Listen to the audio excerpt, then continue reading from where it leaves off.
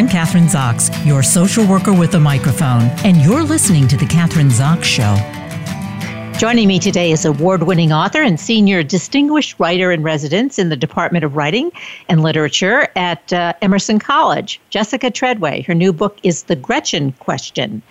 A single mother torn between protecting her only child or revealing herself fully to the people she loves most, Roberta finds herself at war with conflicting loyalties, the increasing betrayal by her own body, the confused love she feels for her oldest friend, and a trauma from her past that casts a deep and possibly permanent shadow, not only over her own life, but over the legacy she will bestow upon her son.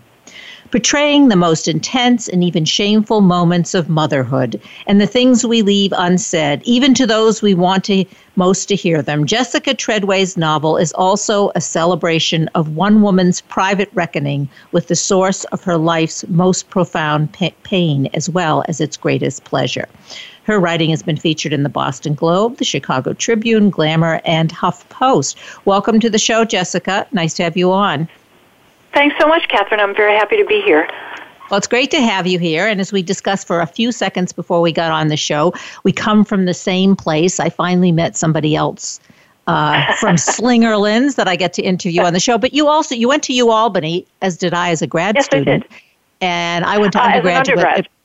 Yeah, and I went as a graduate MSW, but then you went to Boston University, where I went as a graduate. I went as an undergrad and a graduate student. Oh, so we flipped.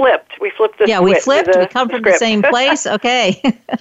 But I think you're a little younger than I. But besides that, I don't know. I graduated from SUNY in December of '82, so technically the class of '83. 83. Well, I was an older student as a graduate student, the class of 83 at SUNY. So we probably were there at the same time. We probably crossed each other on campus. Yeah, exactly. So I guess maybe the first question is related. I mean, your book has gotten all kinds of accolades, and one of the testimonials by Julia Glass sort of, I thought, was really kind of described the book. Spellbinding, utterly deceptive in its brevity, Jessica Treadway's novel packs into a single day one of the most haunting stories I've ever read about the price we pay for the secrets we keep. Well, I think that's a fascinating topic to begin with. So sort of introduce us to the book with talking about that, the price we pay for the secrets we keep, because that is, I think, what describes the book, to me anyway, very well. Sure, and I was very grateful for that quote from Julia Glass, whose writing I admire very much. Yeah. I guess to describe what actually happens in the book, without giving too much away, kind of the elevator pitch, it is a single day in the life of a woman named Roberta, who is kind of forced to reevaluate whether she made the right decision kind of many years ago not to tell her son anything about his biological father. And the son's 18 now, and he's gone off to college, and he stopped speaking to her because he's so angry about her keeping this information from him. She has always told him, I can't tell you, I don't know, and has constructed this fiction of her own about where he came from. But he, as a teenager, has come to believe and to realize that, you know, that he doesn't think that's the case. He thinks that she is indeed, as she is, withholding information from him. So that, on top of a crisis she's having with her health, is what leads to everything that happens on this particular day. And on this day, she goes about her ordinary business that ends up kind of not being so ordinary, especially at the end. And I don't know if you want me to talk about what inspired the fact that it was just on a single day or not, but I was also, at the time, I thought about this character and what might lead to this book, rereading Mrs. Dalloway, which also takes place in a single day. And so I wrote it kind of with that in mind. In both books, you know, these women start off on ordinary errands. In Mrs. Dalloway, Mrs. Dalloway said she would buy the flowers herself. And so that was very much in my mind when I wrote the first line of my own book. And to my mind, they're both kind of books about women who go out into the world and encounter people and witness things that trigger memories from their past, and so that by the end of the day, they have a better understanding about who they are and about their own lives. So that's maybe a bigger nutshell than you would have wanted, but that is kind of how I see the book. Yeah, and I think one of the other things that, and I don't know who pointed this out, but that, which goes along with the day in the life of, but every choice that we make has consequences, right? And I think you... Yes, and that's kind of, she's made this big choice years ago, but then there are these kind of smaller encounters that she has, and because of the condition of her health, they become all the more salient to her on this particular day. I mean, I didn't necessarily sit down and say, okay, this is going to be one of my themes, about consequences, but I hope that that's something that the book ends up being about. And you decided to write it. You've written both novels, 4 novels? And this is my 4th, that's right. This is your 4th novel. My question is, why the choice for writing novels? Why have you made the choice for writing novels, or what has inspired you to do that? As opposed to a different genre? Yeah, exactly. I do actually have 2 books of short stories out. My first book was a collection as well, and in fact, when I started out, both as an undergrad at SUNY and then going to BU for creative writing, I actually thought of myself as a story writer and didn't think of myself as a novelist at all. My first novel was actually an expansion of the first story that I ever had published, and I think it was, in that case, just the case that I thought I wasn't finished with those characters or what had happened. In fact, that was based on a crime that happened in our hometown there, or nearby in the town of Bethlehem, and so of course it's a fictional rendering of it. But I just kind of wasn't ready to leave those characters behind. So I think and this new novel, The Gretchen Question, is a shorter one. It's about 250 pages, and it's the shortest one I've ever written. And maybe because it takes place in a day, it might occupy a space between a long story and a short novel. But I think ultimately any writer chooses the form just based on, what it is that they want to convey, and what experience they hope the reader will have at the end of it. Well, having gone to UAlbany, probably at the same time you did, were there any professors there in the undergraduate program or in your program that did inspire you, that I mean, you don't wake up in the morning and say, I'm going to be a writer, do you? You go to college, you take English. How does that? I actually knew from the time I was very young that I wanted to do that, and I think that was because I had the fortunate experience of my mother, always reading to us when we were younger. But so I always wanted to. I always knew that's what I wanted to do. I did actually.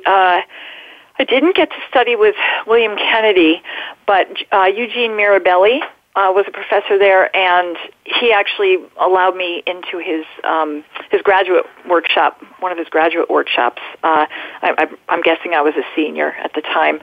Don't remember exactly what year it was. So that was really a great experience and gave me a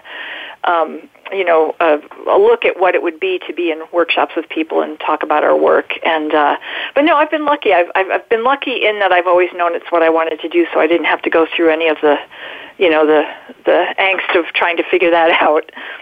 But you say I'm always curious because, yes, there's so many people that I know, they want to be a writer. They think they're good writers. They even, before they go to college, this is their ambition. This is what they plan to do, but they really don't have the talent. It's one thing to say, oh, I like doing it. And my mother read to me too, but I could never be a writer. And so where does that really come from? Because you have to combine the talent with, as you say, opportunity. You're lucky. It's a whole combination of things. But,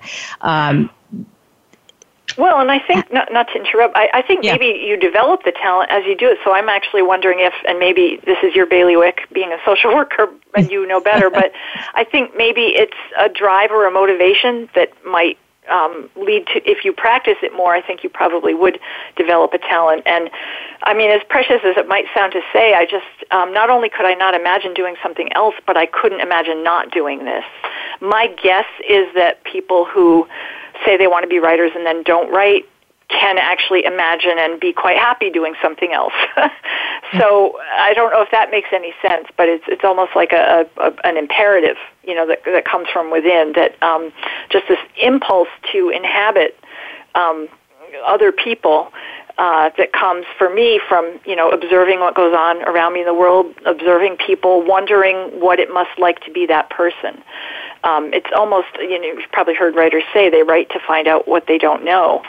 And that's definitely true of me. If I can't imagine what it's like to be someone, then it helps me to be able to write about someone and imagine my way in. Even though, of course, you can never be sure that that's what it's like to be inside the person who's your model. But anyway, that's how I think of it. So in the process, like when you started, because a lot of writers that I've had on the show, they send their stuff out and they get rejection, but they keep on going. What was your experience? Mm-hmm. Oh, I too, got many rejections, still do. Still definitely get them. It's in a different form now because it used to be, sending off a copy of your manuscript in the envelope along with an envelope for the return response. And now, even though a few places still do it that way, it's mostly electronic, even when it comes to book manuscripts. So that's just one of the things that's changed, but the fact of rejection hasn't changed, at least for me.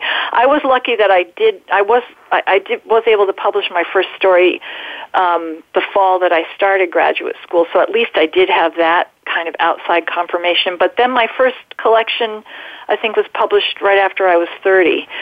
And so again, it wasn't, it couldn't, I guess for me and others who have to do it, again, I know that might sound precious, but we certainly don't like getting rejection, but it doesn't discourage us from doing it. I think it might even spur us on to keep trying or to keep improving.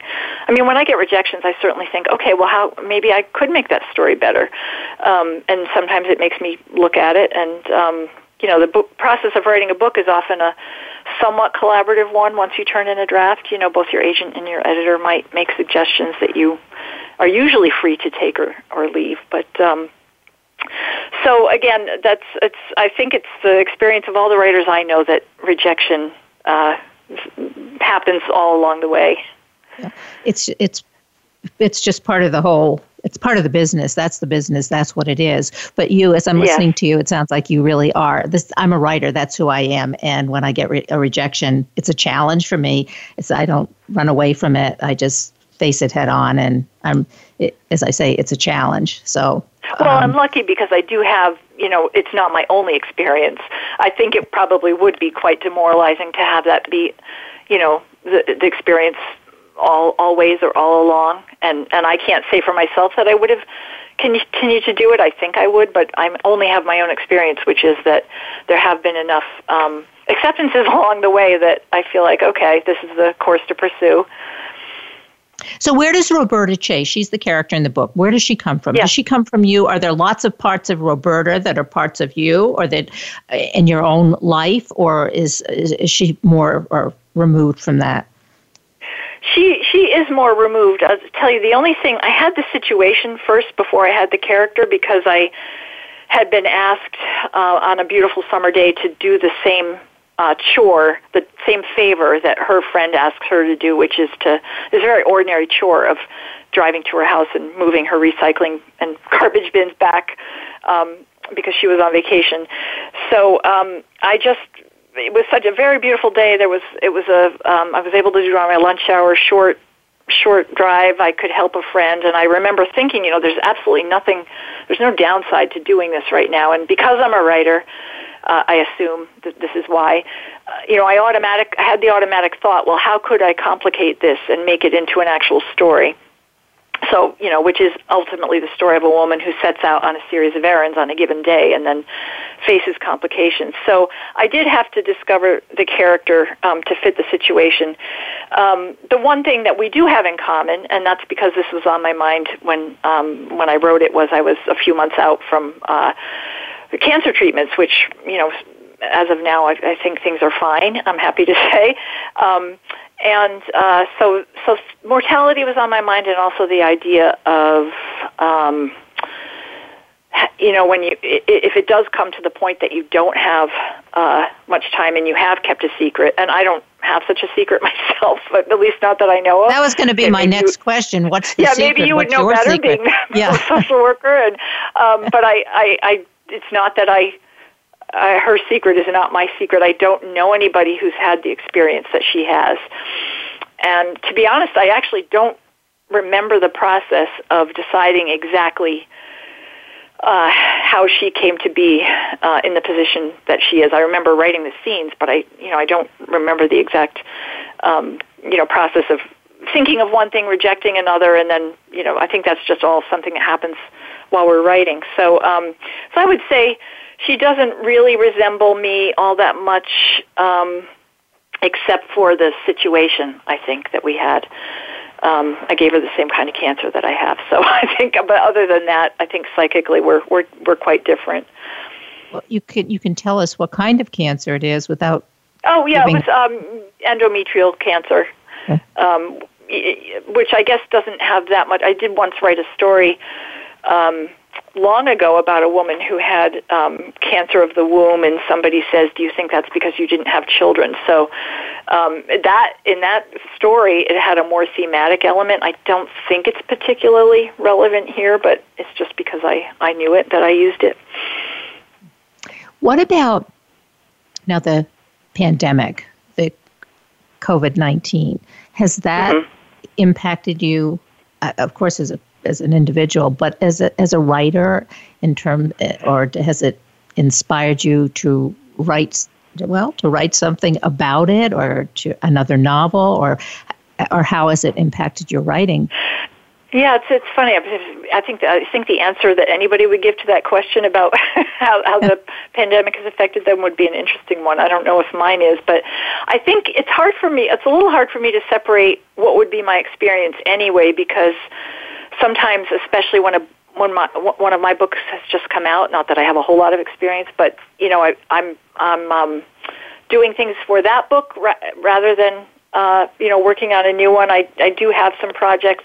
I did find at the beginning of all this in March and April that it was extremely hard to concentrate, and I've definitely heard that from other people, other writers, and just people in general. It still feels that way, although I've been able to get to a point where it's a relief to escape into being able to focus on something. And I haven't thought about writing about this time. I heard someone say that they thought the best things about this time will come somewhat later, when people know more and they've been able to absorb and digest, what the experience has been. But one thing I do think, I've been trying to put a positive spin on it. I don't know. I don't know much about whether or how this has affected the publishing industry. But if it's the case that, like other industries, it's taken a hit in some way, then in some ways that's a little bit more freedom to write something. If I'm not thinking, if someone isn't thinking, oh, will this sell? Will I be able to place this? It can just give you more. More of a canvas to work with. If you kind of say to yourself, well, maybe nobody will read this. Let's see what I can do. That's a little bit how I started this book. I just said to myself, I don't know if this is the kind of book that anybody would want to read, but I'll just see where it goes. But you wanted to write it. That was it, and you were. I was interested. I mean, I just sat down. I often just, especially at the beginning of something, just sit and write longhand. And I did have the first line in my head, even from that drive to my friend's house, and it's very much a process of discovery, line by line, at least for me, at the beginning. I mean, later when you have the character and you have the story, then it's more of a conscious, consider trying to think things out and make sense of them and be logical. But I don't feel that I have to do that at the beginning, because I just like to see where it goes, and that makes it exciting. I feel very lucky that this is my work. You are lucky. It is your work, and it's who you are, and it's what you love to do.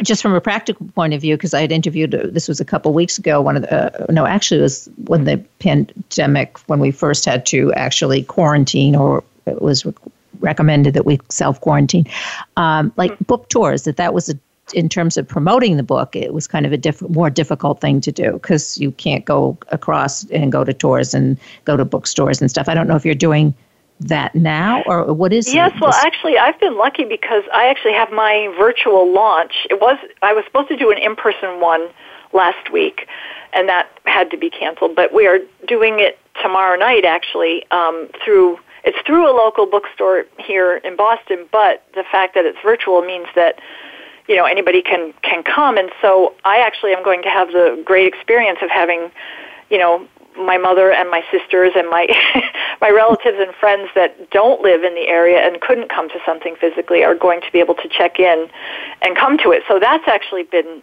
that's a wonderful part. It's certainly not the same experience as being in the same room and being able to talk to people afterward, and before, and see them in person, and give hugs, and receive hugs. But there's a lot of people who've gone out of their way, both bookstores and various writers who have started platforms to allow people to do this when they can't do it physically. So that's been a really nice thing that's come up. What about support? Do you get a lot of support for what you do, and have you gotten a lot of this support in the past, like even in the beginning? Oh, this is and also maybe the other side of that, people who stand in your way and say, "Forget it, you can't do it." Well, yeah, I don't have any of the latter because that's good. I feel very, very lucky about that. My mother was my earliest supporter and never said to me, this isn't practical, or not many people can make a living that way, and I don't make a living writing my books. I make my living teaching, and very few people do make it, just through the writing. But so I've had it from the beginning, and I have definitely felt lucky about that, because I know people who were discouraged early on from things, by well-intentioned parents who thought that it would be better to pursue something, that you could actually have a job at. So I've always been grateful to my mother for that. And, because I'm in a college community with the people that I work with and students and friends, they all know what I do, and I can't think of anyone who isn't supportive. I don't think I would, surround myself with people like that or last very long in the company of someone like that. Yeah. So, again, another way that I've been lucky.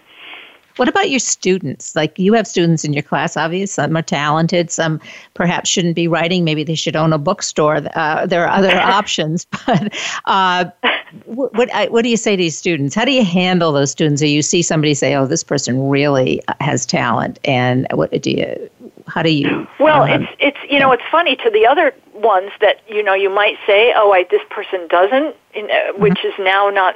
I learned early on that anybody can surprise you, and I remember distinctly having a particular student who I didn't think her work was very good, and she even pushed me on it and came one day in office hours and said, and she was a grad student, should I do this? Which, of course, I can't answer directly for her, but she did keep writing, and she did end up publishing. I don't know how much, but I just remember thinking, well, this is not for me to say to anyone, that you shouldn't be doing this. But for the ones who are very good, it's always usually what goes along with that is the same kind of drive and motivation that I feel myself, so I don't worry about them being able to keep going. And most of us, at least in my department, will do whatever we can to help those students in terms of, whether it's introducing them to our agents or sending stories. I don't do this myself, but I have colleagues who do, because I don't have that many editorial relationships at journals, but some who do will, actually send work on. So, because people did similar things for us, or at least believed in us at that time. So it's a nice thing to be able to pass on. Yeah, I think it's important. We only have a few minutes left, but just I know you went Sure. You lived here in Albany and in Bethlehem, where one of my oldest sons, who is a filmmaker, and in high school, one of his teachers actually called me up and said she wanted to talk about Daniel, because he is in her painting class, and she said, you really need to understand that he has talent, and and sort of pointed me in different directions of where she thought he could go, which was actually the dual degree. Yeah, and that was really key. I'm not so sure that I would have, if she hadn't done that. I mean, there's a dual degree program at Tufts. I think you taught there, right? At some point, I taught at Tufts, for undergrad in the English department. But that's a wonderful place to be. That's great. you can get a BFA and a BA degree, which, but wow. I was just thinking about that, you as a professor, and how meaningful that was that this teacher did this and really helped point him and me in terms of guiding him in the right direction. So that's wonderful. I mean, by the time I get them, even they're at least undergrads, but mostly I teach graduate students, so they they know. They maybe they've had that kind of guidance before, but not always. I mean, I think you're right. I think we all need. Well, I'll speak for myself. I all need people who kind of appreciate or recognize that we are trying to we take us seriously. That's a better way to put it, and support us. So if I can do that for my students, it makes me very gratified. Yeah, now we actually have 3 minutes left, so let's make sure that we have the websites that we can go to learn more about you and not only this book, but you've written 4 novels aside from the other stories you've written. So I'm sure that listeners would be interested in those books as well. Oh, that's very nice. It's jessicatreadway.com. It's pretty simple, and I do have info on there. Yes, thanks for asking. All right, that's easy. Usually I have a whole litany, a list of websites that people can go to, so that's great. Oh, no, I wouldn't know what to put on another. It's all right there as far as I know. Well, it's been great talking to you today. And if you get back to Albany, I'm going to be here for a while. I go back and forth from Albany to New York City, but I think I'm going to be here in Albany or Slingerlands probably for longer than I had thought. But oh, I'm sure. Yes, I do. I do come back sometimes to visit my mother. I mean, we're all being a lot more careful these days, but it's very nice to know you're there, and I really appreciate your time and your questions and your interest. Thank you very much. Thanks so much for being on the show today, Jessica Treadway, and her book is The Gretchen Question, and you just have to go to her website, and you can buy the book, I assume, online, of course, and bookstores everywhere. Yes, as far as I know. Yep. Great. Good. Thanks, Jessica. Thank you so much. I'm Kathryn Zox, your social worker with a microphone, and you've been listening to The Kathryn Zox Show.